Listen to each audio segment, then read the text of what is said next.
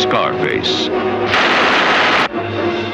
In the 1920s, the United States was reeling under the impact of Prohibition. The sale of whiskey, wine, and beer was prohibited by law, but there were many willing to break that law. Gangsters took over. Crime flourished. Mobs fought each other for prime territories. There's no use arguing with this joint. Ziegler runs it himself. Step on it. And blood flowed in the streets.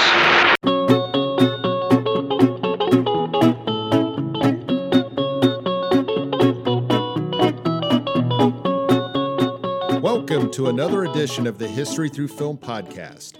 I'm your host, Curtis Allen. And if you're a fan of the Godfather films, Scarface, Casino, Goodfellas, The Departed, or even The Sopranos, then I invite you to step back in time as we examine the granddaddies of these films, the 1930s gangster films, the ones that started it all.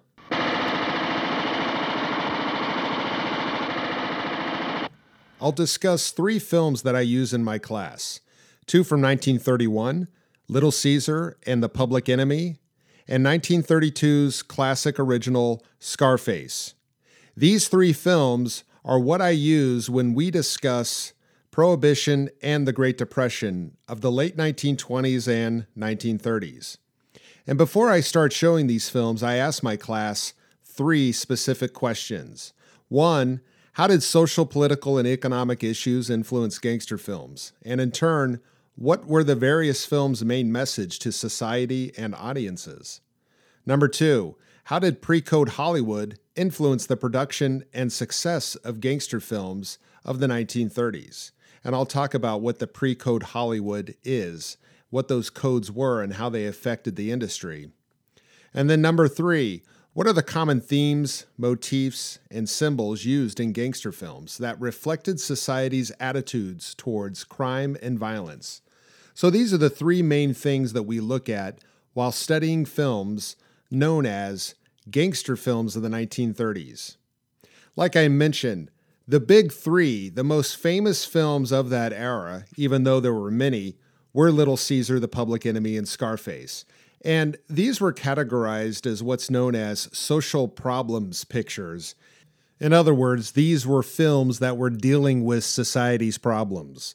Other films may have had other plot points or storylines, but these ones specifically dealt with the violence that grew from Prohibition. And when I start these films, I do have a refresher for my students as to what led up to, of course, Prohibition and the Great Depression. Now remember, this is a non-traditional history class, so unlike an American history class, we don't dive too deep into things that were going on in the era that we're watching the films. From my perspective, I'm thinking that the students have already had this, knowing that they're juniors and seniors, but I do like to remind them what's going on before we tackle certain films from a certain era. What was happening in the 1920s and 30s? Well, of course, you've had Prohibition. Prohibition lasted from the 1920 until 1933. There was basically a combination of reasons of what led the United States to Prohibition. You had women's Christian temperance groups that worked to outlaw alcohol. Over the years, you had a number of states passing anti-alcohol laws. And World War I helped the cause when grain and grapes, which of course are used in most alcohol, was needed to feed the troops. So you wanted to conserve those and send them overseas rather than making them into alcohol and selling it here at home. The fight against alcohol also used bias against immigrants. In other words, to fuel anti-immigration feelings, you would portray immigrant groups as alcoholics, various ones that were coming over here. And of course, you had other religious groups like Protestant religious groups and fundamentalists who favored a liquor ban because they thought alcohol contributed to society's evils and sins, especially in the cities. And by 1917, more than half the states had passed a law restricting alcohol. And then finally, of course, in the 18th Amendment, which banned alcohol, was proposed and ratified in 1919. And then also the Volstead Act enforced the amendment. And basically what Prohibition outlawed was the sale, distribution, production of alcohol. But remember, it was still legal to consume alcohol. The fact is, a majority of Americans still wanted to drink alcohol. And Prohibition gave rise to a huge smuggling operations as alcohol slipped into the country through states like Michigan and the Canadian border. Newspapers followed the hunt for bootleggers or liquor smugglers, but government officials estimated that in 1925 they caught only 5% of all the illegal liquor entering the country. Many people also made their own liquor using homemade equipment, and others got alcohol from doctors who could prescribe it as medicine. The illegal liquor business was the foundation of great criminal empires like Chicago gangster Al Capone's crew, who smashed competition, then frightened and bribed police and officials. 3,000 Prohibition agents nationwide worked to shut down more than 30,000 speakeasies or illegal bars, and some cities even had more than that, and to capture illegal liquor and to stop gangsters. But as you can tell, 3,000 against 30,000 in one place and maybe more in others, there was no stopping the illegal activity of production and distribution of alcohol. Many Americans violated the laws simply just to have a drink. I also like to share with students the Kansas City connection with Prohibition. Of course, downtown Kansas City had a long history with not only famous criminals visiting, like Al Capone, but we were a stopping point in many ways from different various gangster and mob activities, from perhaps Las Vegas to New York or Chicago. And one of the historic hotels we have in downtown Kansas City is the Riger Hotel. In fact, in the bathroom, you'll notice, if you visit there, a plaque that says Al Capone pissed here. Al Capone was a frequent visitor of the Riger Hotel. And beneath the Riger Hotel is a modern-day speakeasy called Manifestos. Not only was it a speakeasy back in the day, but it still operates today. It's a very interesting and cool place to visit. It's almost like stepping back in time as you sit in a small confined bar that has tables and lighting that's lit very dimly with candles, and it really sets the essence of what a speakeasy might be like. In fact, one of the little quirks that you do is you text the company, the Manifestos bar, in order to get in. And so they kind of play along as if we're stepping back in time into a speakeasy. So, of course, along with Prohibition, you also had the effects of the Great Depression and how that influenced gangster films as well. Now, kind of in a short, condensed version of events, we know that prosperity of the 1920s led to overconfidence in production and demand of goods, but by 1929, consumer purchasing had drastically dropped. Overproduction caused nervous investors to sell large chunks of stocks with no one to buy them. Stock prices plunged, creating greater panic to sell, eventually leading to a crash. Investors had to sell at far less a price than purchased. Margin buyers lost everything. Banks couldn't collect on loans. Banks ran out of cash as people pulled out savings, and eventually the banks closed. And after the stock market crash, economic flaws helped the nation sink into the Great Depression, the worst economic downturn in history. Not only here, but this was also happening worldwide. The stock market collapse strained the resources of banks, and many failed, thus creating greater anxiety. In 1929, banks had little cash on hand and were vulnerable to runs, or a string of nervous depositors withdrawing money.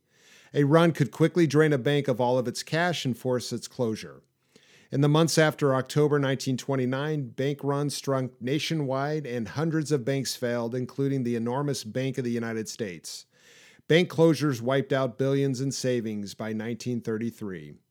So this short list of events, I know it's condensed, but these events, along with a hands-off government attitude of the business cycle by President Hoover, led to a distrust of the government and also officials and authorities and law enforcement, and basically these forces, these unseen forces that would have led us to the Great Depression.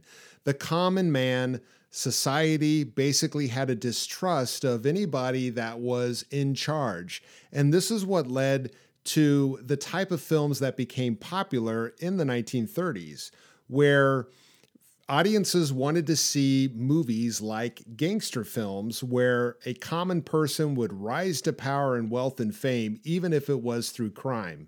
In fact, all types of movies were also popular. You had some horror films and you had musicals, things like that. And to put it in perspective, in 1930, there was an estimated 110 million moviegoers going to the movies. It was very affordable, and it was a great way to unwind and relax and escape from your everyday life.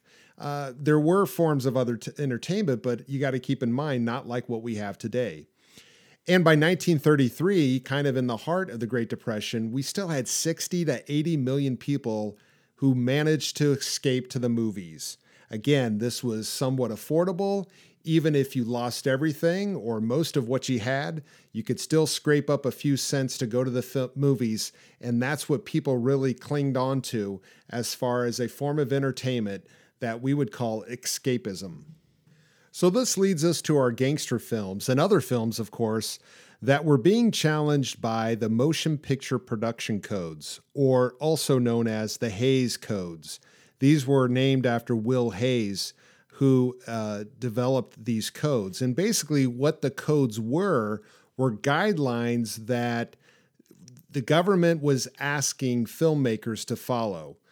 But these codes were really not enforced until after 1934. So you have a period of time between 1929 and 1934, which are known as the pre-code Hollywood films. And basically this is where the codes were really ignored, and movie theaters really pushed the limit and kind of challenged society as to what was decent, what was okay, and what was acceptable to show in their films.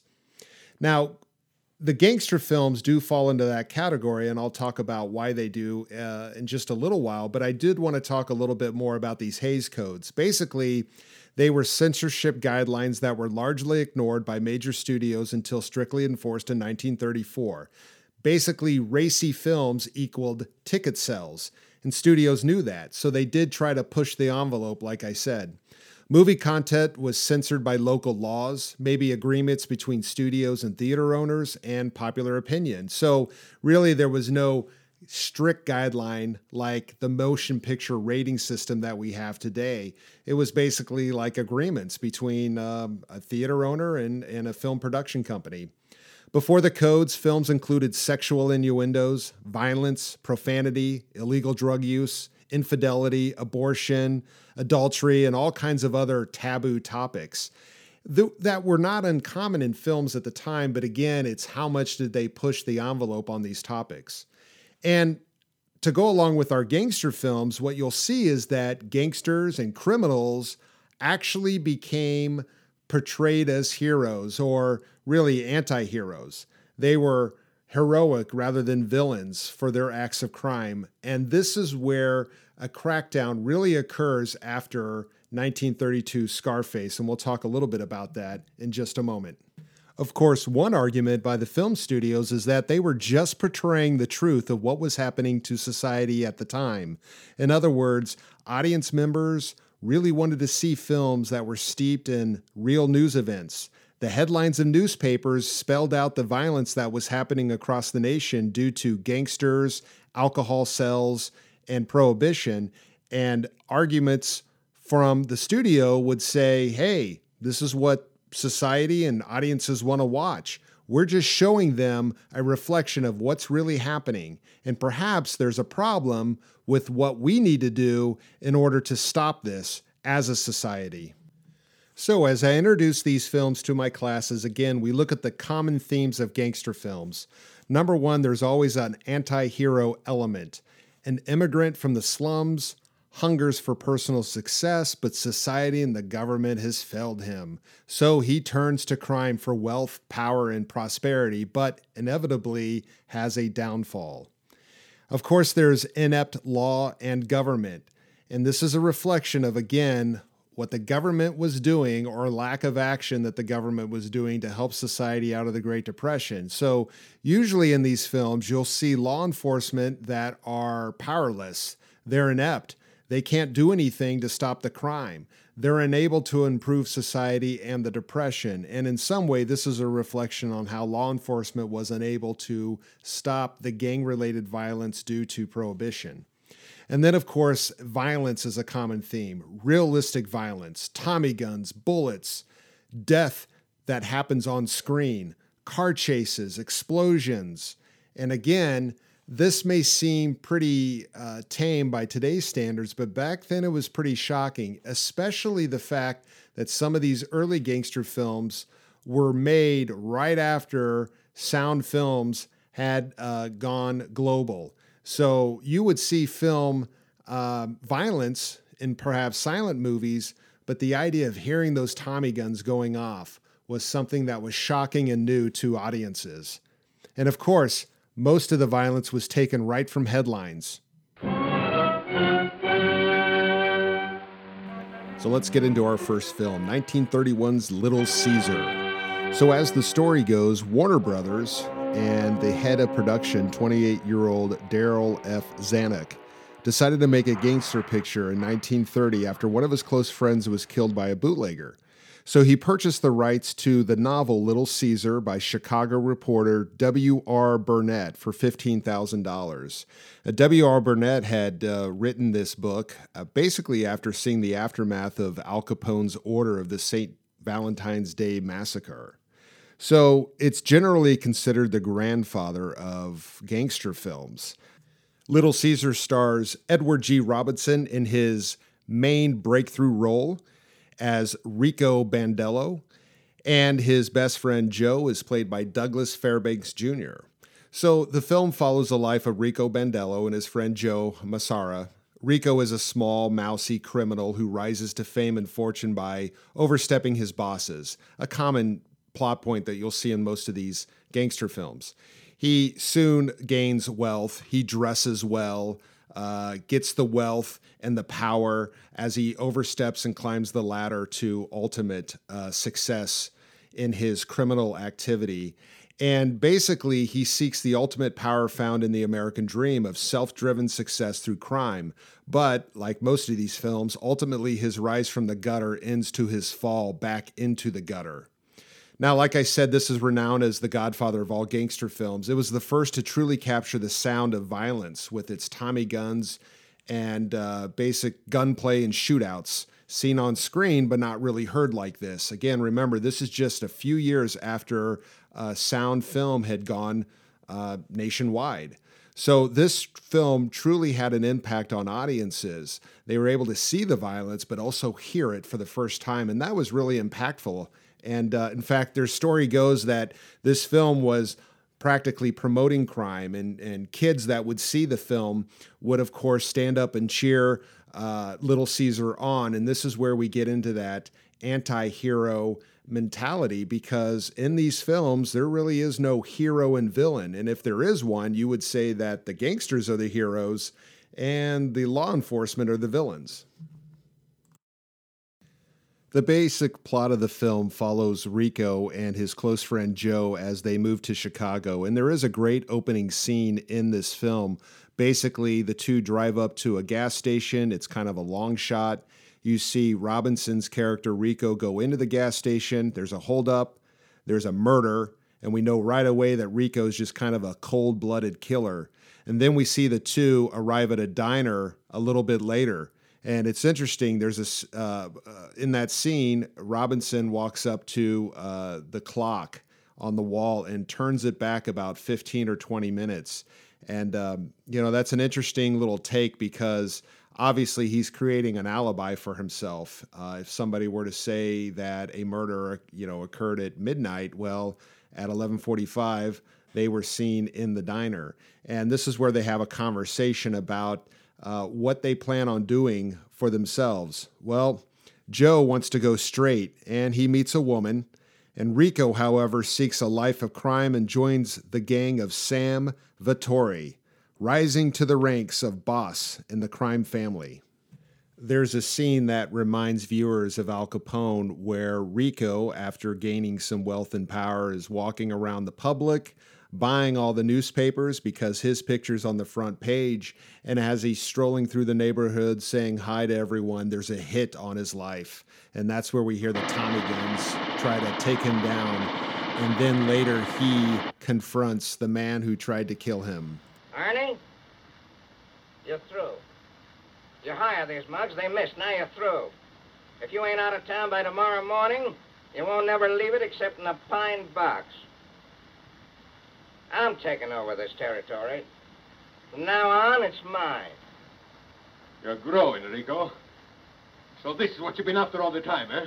I seen it in your eyes the first time I met you. You're no good, Rico. But if you think you can muscle in on me like you did on Sam Vittori, you're off your nut. I suppose you forgot all about Pete Montana, huh? How's Diamond Pete going to stop me? He may be your boss, but he ain't mine. Sam didn't feel that way about him. Sam knew who gave orders. Yeah, Sam was too soft. Diamond Pete could scare him, but I ain't no Sam. Sam is through. Now you're through, too. And as Rico's power increases, so does his paranoia and concern that his friend Joe knows too much about him. So Rico confronts Joe and warns him that he must forget about Olga, his girlfriend that he just met, and join him in a life of crime. She's through. She's out of the way. That's what she is. You're lying. You wouldn't dare. I wouldn't, would I? I'll show you. Rico, listen. I ain't gonna spill anything if that's what you're scared of. You think I want my neck stretched? Well, you know too much. I ain't gonna take any chances. You're hanging around with me, see? No, I'm not. All right. You go back to that dame, and it's suicide. Suicide for both of you. Rico then threatens to kill them both, but he just can't go through with it. At which point, Olga, Joe's girlfriend, calls the police. And then that's where we start the downfall of Rico, because once Rico is on the run, he goes into hiding, and the police have enough information to take down his empire. And this is where we get into kind of the fall of the American dream aspect from this film, because Rico then ends up in the gutter where he once came from. And what's interesting about this scene also is Rico is kind of the Great Depression bum that you might picture somebody that's homeless and down on their luck. The police coax him out of hiding by publishing in the newspapers and the radio that he's a coward. And of course, his big ego can't stand that. And so he is able to call the police and, threaten them and let them know where he is for the ultimate showdown. Show where they get off. Trying to put that kind of stuff about me in the papers, huh? I'll show them where they get off. Hello? Hello, listen, I want Park 1000. Yeah. Well, I can't take it no more, huh? I'll tell that guy where it... Hello? Park 1000? Get me Flaherty and get him quick. Sure. Just a minute. Tom. Oh, Tom. I may be screwy, but this sounds like Rico. Yeah? Flaherty speaking. Yeah, this is Rico speaking. Rico! R-I-C-O, Rico. Little Caesar, that's who. Yeah, you're a big guy now, ain't you, shooting your mouth off in the papers. So I ran out when it got hot, huh? You think I can't take it no more? Well, listen, you crummy, flat-footed copper, I'll show you whether I lost my nerve and my brains. Thanks, Rico, old boy. The same to you and many of them. Come on, tell me some more. The sound of your voice does my heart good. Trace that call. Find out where he's phoning from quick. And the police are able to locate where Rico is hiding. And this is great because this is where you'll notice you get that classic 1930s dialect, the "Shay, know what I'm talking about if you know what's good for you." I love that. And it's evident in most of these films. And so we get the police showing up at the location where Rico is going to confront them for the last time. And this turns into one of the most famous scenes of the film.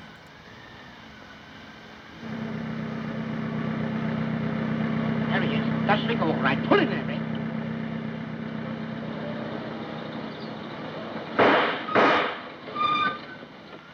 You better give up, Rico. You haven't got a chance. You want me, you'll have to come and get me. You better be a nice boy, Rico, and come out. You heard me. If you want me, you'll have to come and get me. I'll be with you in a minute. Give me that chopper.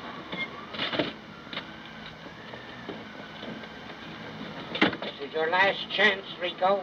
Are you coming out or do you want to be carried out?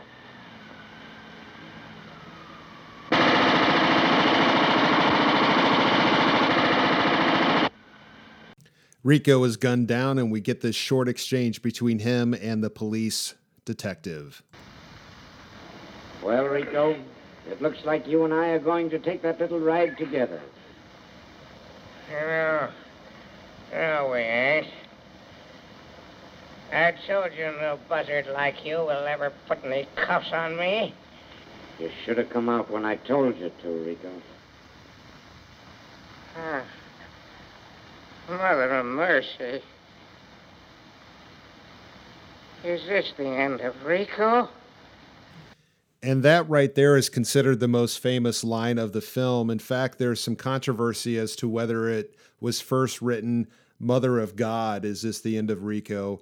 And then it was decided on as Mother of Mercy. Again, a little bit of that pushing the envelope. I guess they thought that Mother of God might be too offensive. I don't know exactly why, but if you notice in Edward G. Robinson's voice, it's a question that he asks where he's almost baffled and shocked that his character is going to come to an end like this.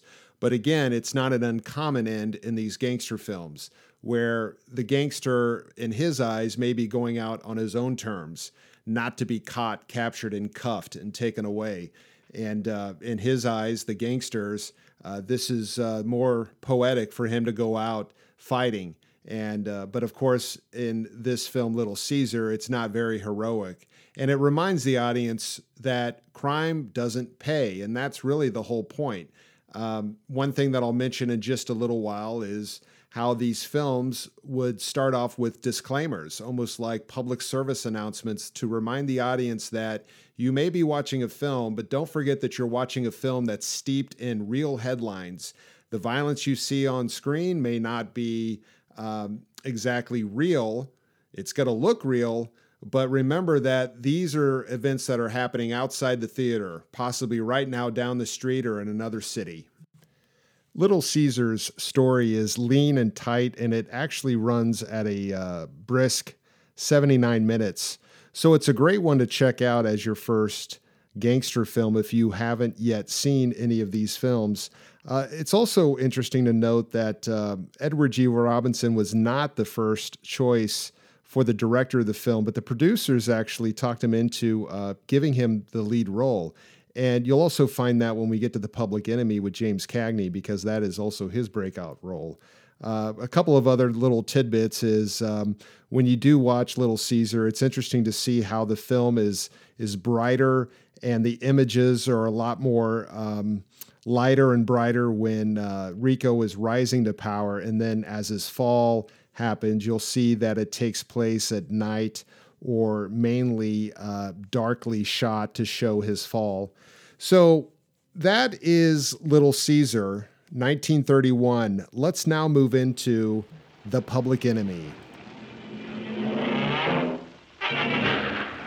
What you're hearing right now is the actual trailer for Public Enemy. It's interesting because there was no footage or dialogue from the film, but instead there was a gun coming at you as the audience. There was doors opening that would show a criminal. And then, of course, there would be gunfire and bullet holes that would spell out who is starring in the film. And this was James Cagney's breakout role, much like Edward G. Robinson's breakout role was in Little Caesar. James Cagney plays Tom Powers, but he was actually originally supposed to play Matt Doyle, who is Tom's best friend in the film. Matt Doyle is played by Edward Woods, and producers saw that James Cagney was an up-and-coming actor. He had some bit roles in a few films, and in fact, he and Edward G. Robinson would star in a film that came out the same year called Smart Money. So this was the film that really put him in the breakout role that would start a career. Most people know James Cagney from Yankee Doodle Dandy. This was also a role for Jean Harlow, and she stars as Gwen Allen, who is going to be a love interest of Tom Powers in this film The Public Enemy. It, too, was based on a book. This one was called Beer and Blood by John Bright and Kubik Glossman. And these were two men who witnessed some of Al Capone's rival gang violence as well. Now, it was brought to the screen by William Wellman, and although it's not based on a real-life gangster, for instance, some events of the film were based on actual events that were ripped from the headlines. And like many other similar films and other gangster films of the era, it violated many production codes in Hollywood that were largely ignored by studios until 1934, where they started to really enforce those Hays codes. Now, this film spans a time period of 1909 to 1920, and like I mentioned before, I like to use these films almost like primary source documents. And what's really cool about The Public Enemy is that you really get a feel and a look of what the 1930s was like. They have shots that kind of pan a city, and you see people and cars and businesses and buildings, and even goes into some cattle yards, which probably looked a lot like the downtown Kansas City, Kansas area when there were stockyards down there, I would imagine. I grew up here in Kansas City all my life, so that's why I mentioned that. So really, the opening scenes, like I said, capture the look and the feel, and it's almost like a documentary. And you really do get a sense of what it was like back in the 1930s. Now, I said that this film takes place, of course, kind of spans almost 11 years, but even though it was set, part of it in 1909 and up until like World War I, a little after, it was obviously filmed in the 1930s. The story of the film is pretty basic. We meet Tom and his buddy Matt as young boys, kind of up to no good, stealing things and selling them on the street. And as the story progresses, they're kind of their older age with Cagney portraying the role of Tom. And they get wrapped up into a gang member named Putty Nose, who sends them on their first mission to rob a fur company. They're kind of set up there, and they reluctantly kill a police officer, and then they kind of get double-crossed by Putty Nose, who disappears and won't give them coverage for the crime they just committed. And then the rest of the film is Tom rising through power with his buddy Matt. And back home, you've got Tom's mother and brother Mike living in the house. The mom tries to keep the peace between Tom and Mike because Mike is kind of a more pure-hearted person who lives a straight life, while he tries to convince Tom to maybe not get wrapped up in the crime that he's in. And while we're on the subject, I wish you'd try to stay home a little more. I gotta work, ain't I? Oh, sure. Listen, Tom, I was in a place today, and I heard somebody say something. Well, what of it? Well, they were saying... It seems as though they were pointing a finger at you and Matt. Who was? What rat you say anything about me? Now, take it easy. You're always hearing things. You'll get too much in your nose someday, and you wonder how you got it. Well, for crying out loud. I heard a couple of guys talking about you. As much as to say you were in on some crooked work. What am I supposed to do, run? Well, you ain't asking me. You're telling me. And I don't know a thing, see? All I've got to say, Tom, is that you've got a good job now. You don't need these rats you're running around with. Well, I suppose you want me to go to night school and read poems. I've been hearing a few things myself. There's nothing to hear about me. That's all you know. You ain't so smart. Books and all that stuff don't hide everything. You're a liar, Tom. You're covering up. Covering up? For what? For you? Oh, you're nothing but a sneak thief. What did you say? You heard me, a petty larceny sneak thief, a nickel snatcher, robbing a streetcar company. So Mike punches Tom in that scene, and then, of course, Tom leaves angry. What's interesting about Cagney's portrayal in this film is how fast he talks. He's really good at that. He's very animated, and that was something that audiences were also getting used to, is dialogue that was quickly delivered. But that's kind of the essence of his character. He's a fast mover. He gets things done, and that's kind of the whole point. While, again, the nation felt like not much was being done to get us out of the Great Depression, some of these characters on screen were movers and shakers and people that really got things done. Fast talking, fast action, and all that. So The Public Enemy, which is a little different than Little Caesar, is that it kind of amps up the violence too. There's some interesting things about this film. The musical score is interesting because there's really no score. All the music that you hear in the film is actually from, well, if they're at a club and there's a band there, or if somebody's passing through the town and there seems to be music playing on the street or a marching band coming by. So it really does give you that sense of a documentary style film. It's something else that's interesting about Cagney's character, and of course, I wish you could see this, but you probably will picture it if I tell you, is his character kind of developed that kind of little friendly punch. Like, you might walk up to your buddy and kind of punch him on the arm a couple times, or the idea of kind of tapping their chin, with your fist as if, hey, buddy, hey, pal. In fact, Johnny Dangerously, that Michael Keaton movie, which is kind of a spoof on Gangster Films, they did a running gag with that where Johnny would kind of, hit people a little too hard. But, James Cagney really came up with that for his character. And it just kind of stuck. It became kind of like a stereotype or a cliche kind of action. Now, I mentioned that this movie does amp up the violence. What's interesting, though, is most of the violence is seen off screen. In fact, everything that happens in this movie is really seen off screen. You hear it happening as the camera is focusing maybe on another character, or maybe panning through a room. And that is a really interesting choice because nowadays we're so used to violence in films and television show, but back in the day when people were watching this, again, you kind of imagined what was happening off screen, and even hearing it, like the gunshots or something like that, and the moaning of somebody dying or the thump of the body hitting the floor really was a little shocking. And the fact that it was done off screen, again, it kind of left the imagination up to the audience. And most of, some of the killings in these films I mentioned were ripped from the headlines. There is one interesting scene where a character named Nels Nathan, who is a friend of Tom's, is accidentally killed in a horse riding accident. Well, this is based part on an Irish gangster named Dean O'Banion, and a scene in which Cagney kills a horse that caused the death of a friend, Nels Nathan, was inspired by a similar real-life event. And it's kind of an interesting scene. You'll just have to see this movie, and I hope you do. Now, there is one scene that stands out above many in this film, and it's known as the grapefruit scene.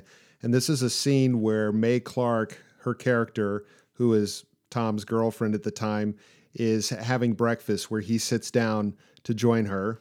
It's all ready, Tom. Ain't you got a drink in the house? Well, not before breakfast, dear. I didn't ask you for any lip. I asked you if you had a drink. I know, Tom, but... Well, gee, I wish that... Hey, you go with that wishing stuff again. I wish you was a wishing well. So that I could tie a bucket to you and sink you. Maybe you found someone you like better.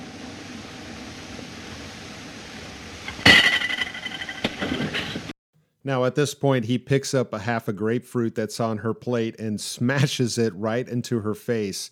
There's a lot of stories about what really happened in this scene. One of the stories says that they rehearsed it, that he kind of told her what he was going to do, that he was going to fake almost hitting her in the face with it, but he really goes off and smashes her face with it, and she looks a little bit shocked in the scene. But I tend to believe that it was something that was planned. But because of that scene and the success of this film, James Cagney would walk into some restaurants and clubs and things like that, and it was kind of a running gag for several years that people would have grapefruits waiting for him. So I'm sure he got pretty tired of that. But let's go and talk a little bit about the ending of this film. Now, there is a scene where his pal, Matt, is gunned down. In fact, that's the only killing that you actually see on screen, as they are holed up in a buddy's apartment for protection. And then after that, you see that Tom is going to get revenge on the rival gang. And this is an interesting scene that takes place at night. It's dark, it's rainy, and it's really a kind of a gritty scene as well, as Tom, armed with a couple of pistols, is going to walk into the rival gang's hideout and headquarters. And again, you don't see the violence, you just hear it. And shocking at the time, not so much today, but you can almost sense that the violent acts in these films, seen off screen, may have been a lot more brutal than maybe something that we would have seen on screen.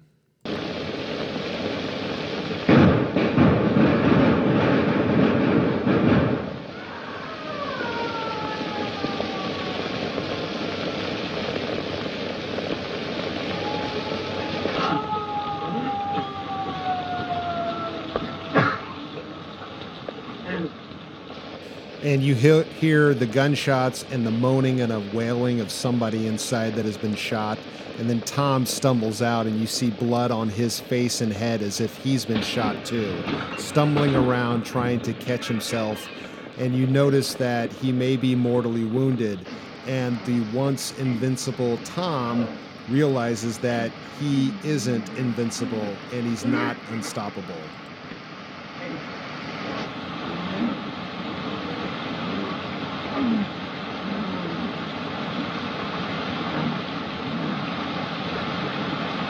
I ain't so tough.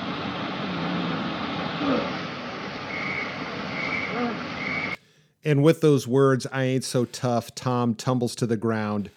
And he's not dead because we do switch to a hospital where Mike, his brother, and mother is there, Ma, and the girlfriend of Tom's is there also, or excuse me, Mike's. And this is where we get a little bit of reconciliation among Tom and his family. He apologizes for things that have happened, and the family's just happy to see him alive. And we think as an audience, well, you know, Tom's kind of paid his dues and everything is going to be happy and it will be a great ending. Well, that doesn't necessarily happen in the gangster films because, again, we have this common theme of rising to power and then we have to have fall from grace. And we think that maybe Tom has had enough, but we soon learn that when Mike and his mother go home, we get a visit from another friend of Tom's who says, hey, Tom has been kidnapped from the hospital, the rival gang getting revenge. And as Mike is nervously waiting to see what will happen to Tom, we get this final scene, which by today's standards is still kind of shocking. Don't you like your dinner? What? I just ain't hungry, Ma.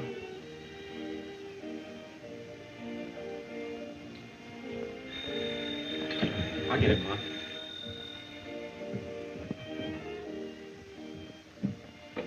Yeah? This is Mike. When? You are? Fine. Ma, they're bringing Tom home. They are? When? Right now, he's on his way. Is he all right? Well, he must be. They wouldn't be bringing him home. Oh, it's wonderful. I'll get his room ready. I knew my baby would come home. Who called, Mike? One of Patty's boys, I guess. Didn't say who. Oh. And as Mike awaits Tom to come home, we hear a knock at the door. All right. And as Mike opens up the door, we've got the shocking revelation that Tom, who is basically tied up and has been beaten in the same state that he was in the hospital, falls flat onto the floor dead in front of Mike.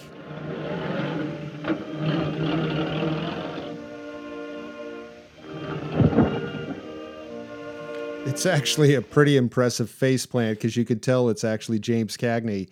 So that is the end of The Public Enemy, and it ends with a title card that reminds the audience that this is not our problem, the filmmakers. This is society's problem. And once again, it's reminding the audience that what you have seen on the screen may be fictional in a sense, but it's something that we're dealing with right now, today, and a problem that needs to be handled. But who can solve the problem? Is it society, the government, the authorities? There's no correct answer in that. It almost puts a mirror in front of the audience's face and says, what are we going to do about this problem of violence that's stemming from Prohibition? Because Prohibition, as an audience member in 1931, has not yet ended.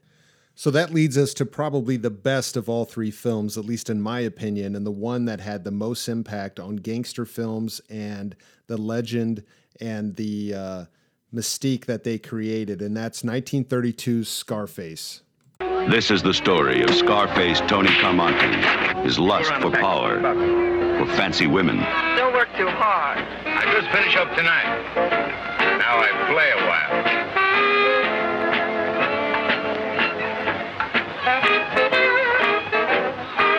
His drive to be number one.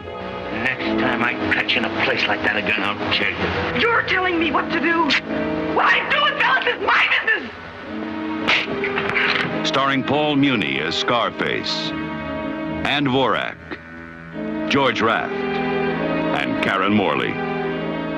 The crime scenes in this film are based on events that actually happened. Don't you know it's Valentine's Day?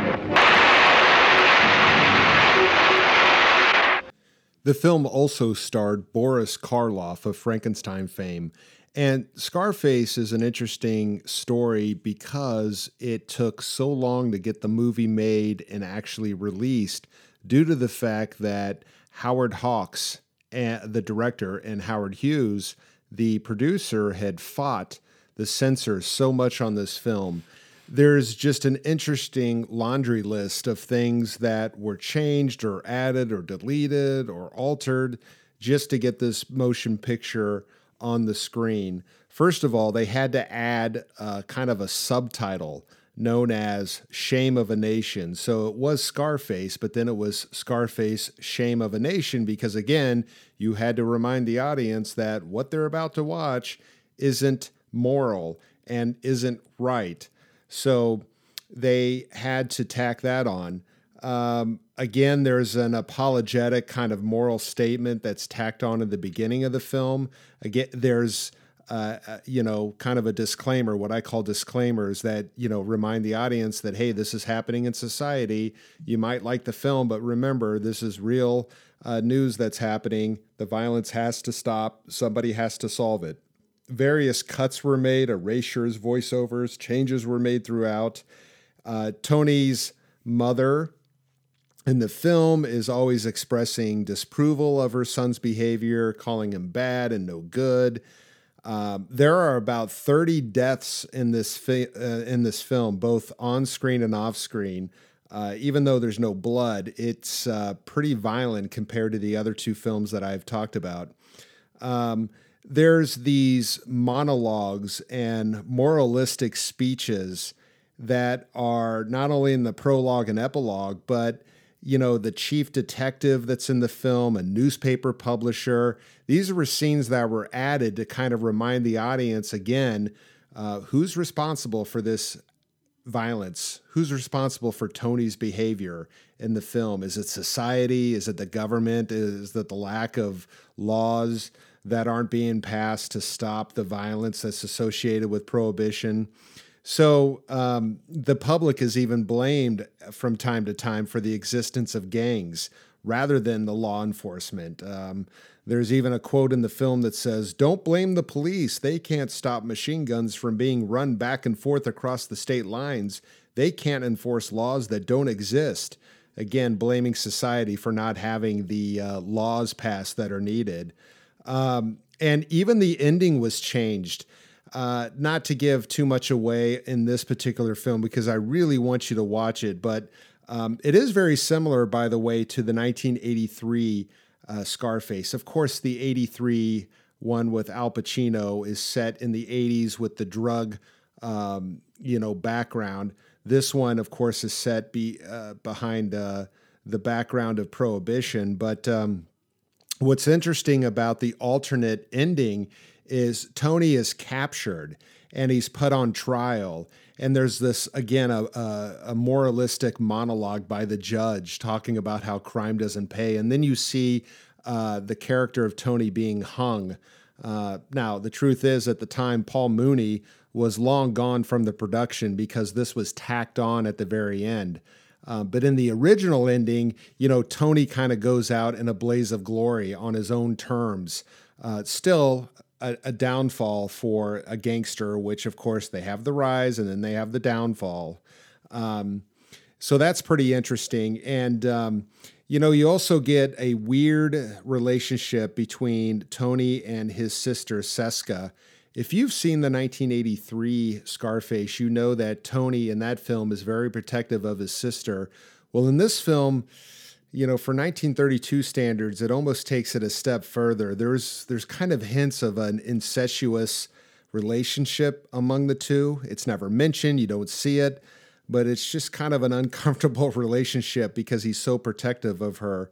And again, that kind of went uncontested by the censors, which seems kind of weird by today's standards since there was so much edited or censored in this film.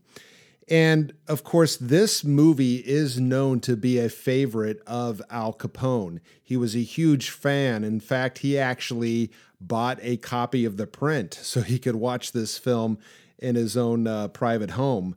And some of the references and killings that you see in the film are actually based on real Al Capone events. Tony kills his boss, Big Louie, in the lobby of a club, and Capone had murdered his first boss. There is a rival gang boss in the film who's murdered in a flower shop, and Capone's men had murdered somebody in a flower shop in 1924.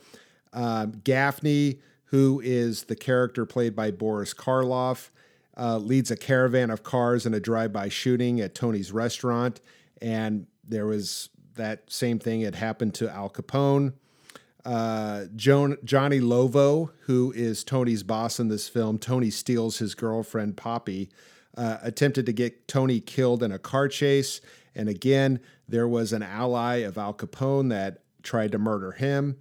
And of course, this film also kind of depicts the St. Valentine's Day Massacre that is famous for Al Capone as well. And what's also interesting about this film is there is a motif that reoccurs throughout the whole film, and it is a motif of an X. In fact, the scar on Tony's face is an X. You see it in the title card at the beginning of the film, Scarface, and behind there's an X. But every time somebody dies in this film, there is an X somewhere in the scene. It's really fun to watch and to look for that. Something you can do when you check out this film, and I really hope that you do.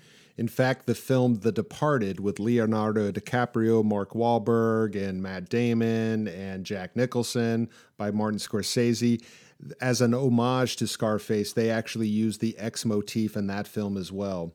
So to wrap up everything that I've talked about, I know this has been kind of a long podcast, but what I do with my class then is we look back at some of the symbolisms and the themes and motifs that were encompassing all these films. As I mentioned before, all the films except for Little Caesar had this foreword, kind of this title card that would explain things like, hey, we, the makers of this film, are just showing the violence that's happening in the real world. Don't blame us. This film is not inciting violence. A lot of times you would feel that that was tacked on just to kind of protect them from the censors. In fact, Warner Brothers argued, again, that I've mentioned before, that their films were just snapshots of current society. They were providing a public service by showing society's ills fueled by prohibition and real violence by gangsters. Others, of course, felt that these films glorified the criminal life and made heroes out of gangsters, which I guess in a sense, they were the anti-heroes of the film and were popular. Again, that brings us to some of the characters like Little Caesar and Rico and Tom from Public Enemy and Tony from Scarface. They're anti-heroes and not very likable killers, but however, they appealed to the Depression-era audiences of the 1930s, and they were seen as contemporary heroes. Why is that? What satisfaction did audiences get from these characters? Well, you could argue that audiences admired the toughness of these characters who defied the system to become wealthy, powerful, and respected.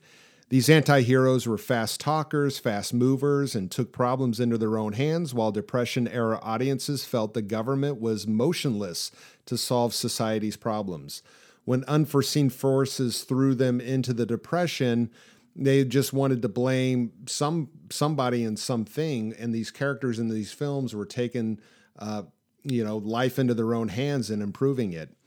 Audiences also experienced the double satisfaction, you could say, of participating in the gangster's life, kind of vicariously as an audience member, while seeing violence turn against the gangster in the end. Again, crime doesn't pay, so the gangster in the end had to pay as well.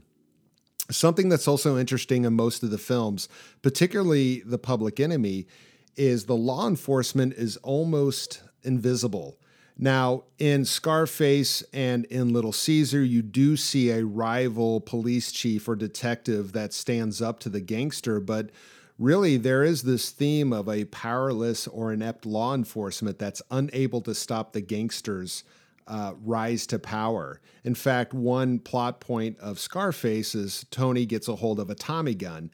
And once that happens, then he's able to use that against rival gangs. He's able to possibly arm the police and the authorities and so forth. So, as I mentioned earlier on in this podcast, that is a common theme, is the powerless or inept law enforcement. Symbols. All these films deal with guns. Guns are obviously a sign of power in these films. Again, Tony's use of a Tommy gun is emphasized in Scarface. Cars and clothing. There's a great scene in Public Enemy where Tom is being fitted for a new suit, and it's kind of a comic scene with the tailor. But again, cars, clothing, the guns, these were symbols of power and wealth in all these films.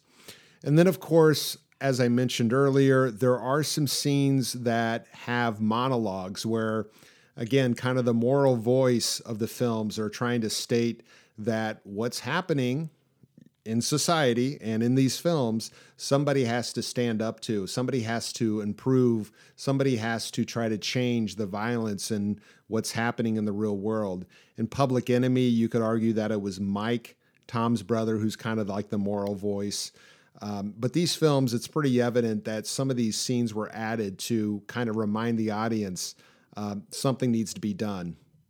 So, to wrap everything up, these films are very much worth your time. Check them out. If you are a fan of the Godfather films, The Departed, Casino, Goodfellas, or even The Sopranos, please check out these films. They are very much worth your time. I like to use them in class to emphasize the 1930s, perhaps a different aspect of it with Prohibition, but I really feel that these films capture the essence of the 1930s life. Like I said, almost like primary source documents. You can see what was happening at the time through these films. I hope you've enjoyed this episode. Again, you can follow us on Twitter at History Through Film. That's history, THRU, film. You can find us on Facebook also, History Through Film. We are on iTunes. We're on Podomatic. Please reach out if you have questions. You can tweet them to me, maybe suggestions for films and things like that. And I hope this audience grows and you guys are getting something out of these podcasts. But until then, we'll see you later. Thanks for joining us.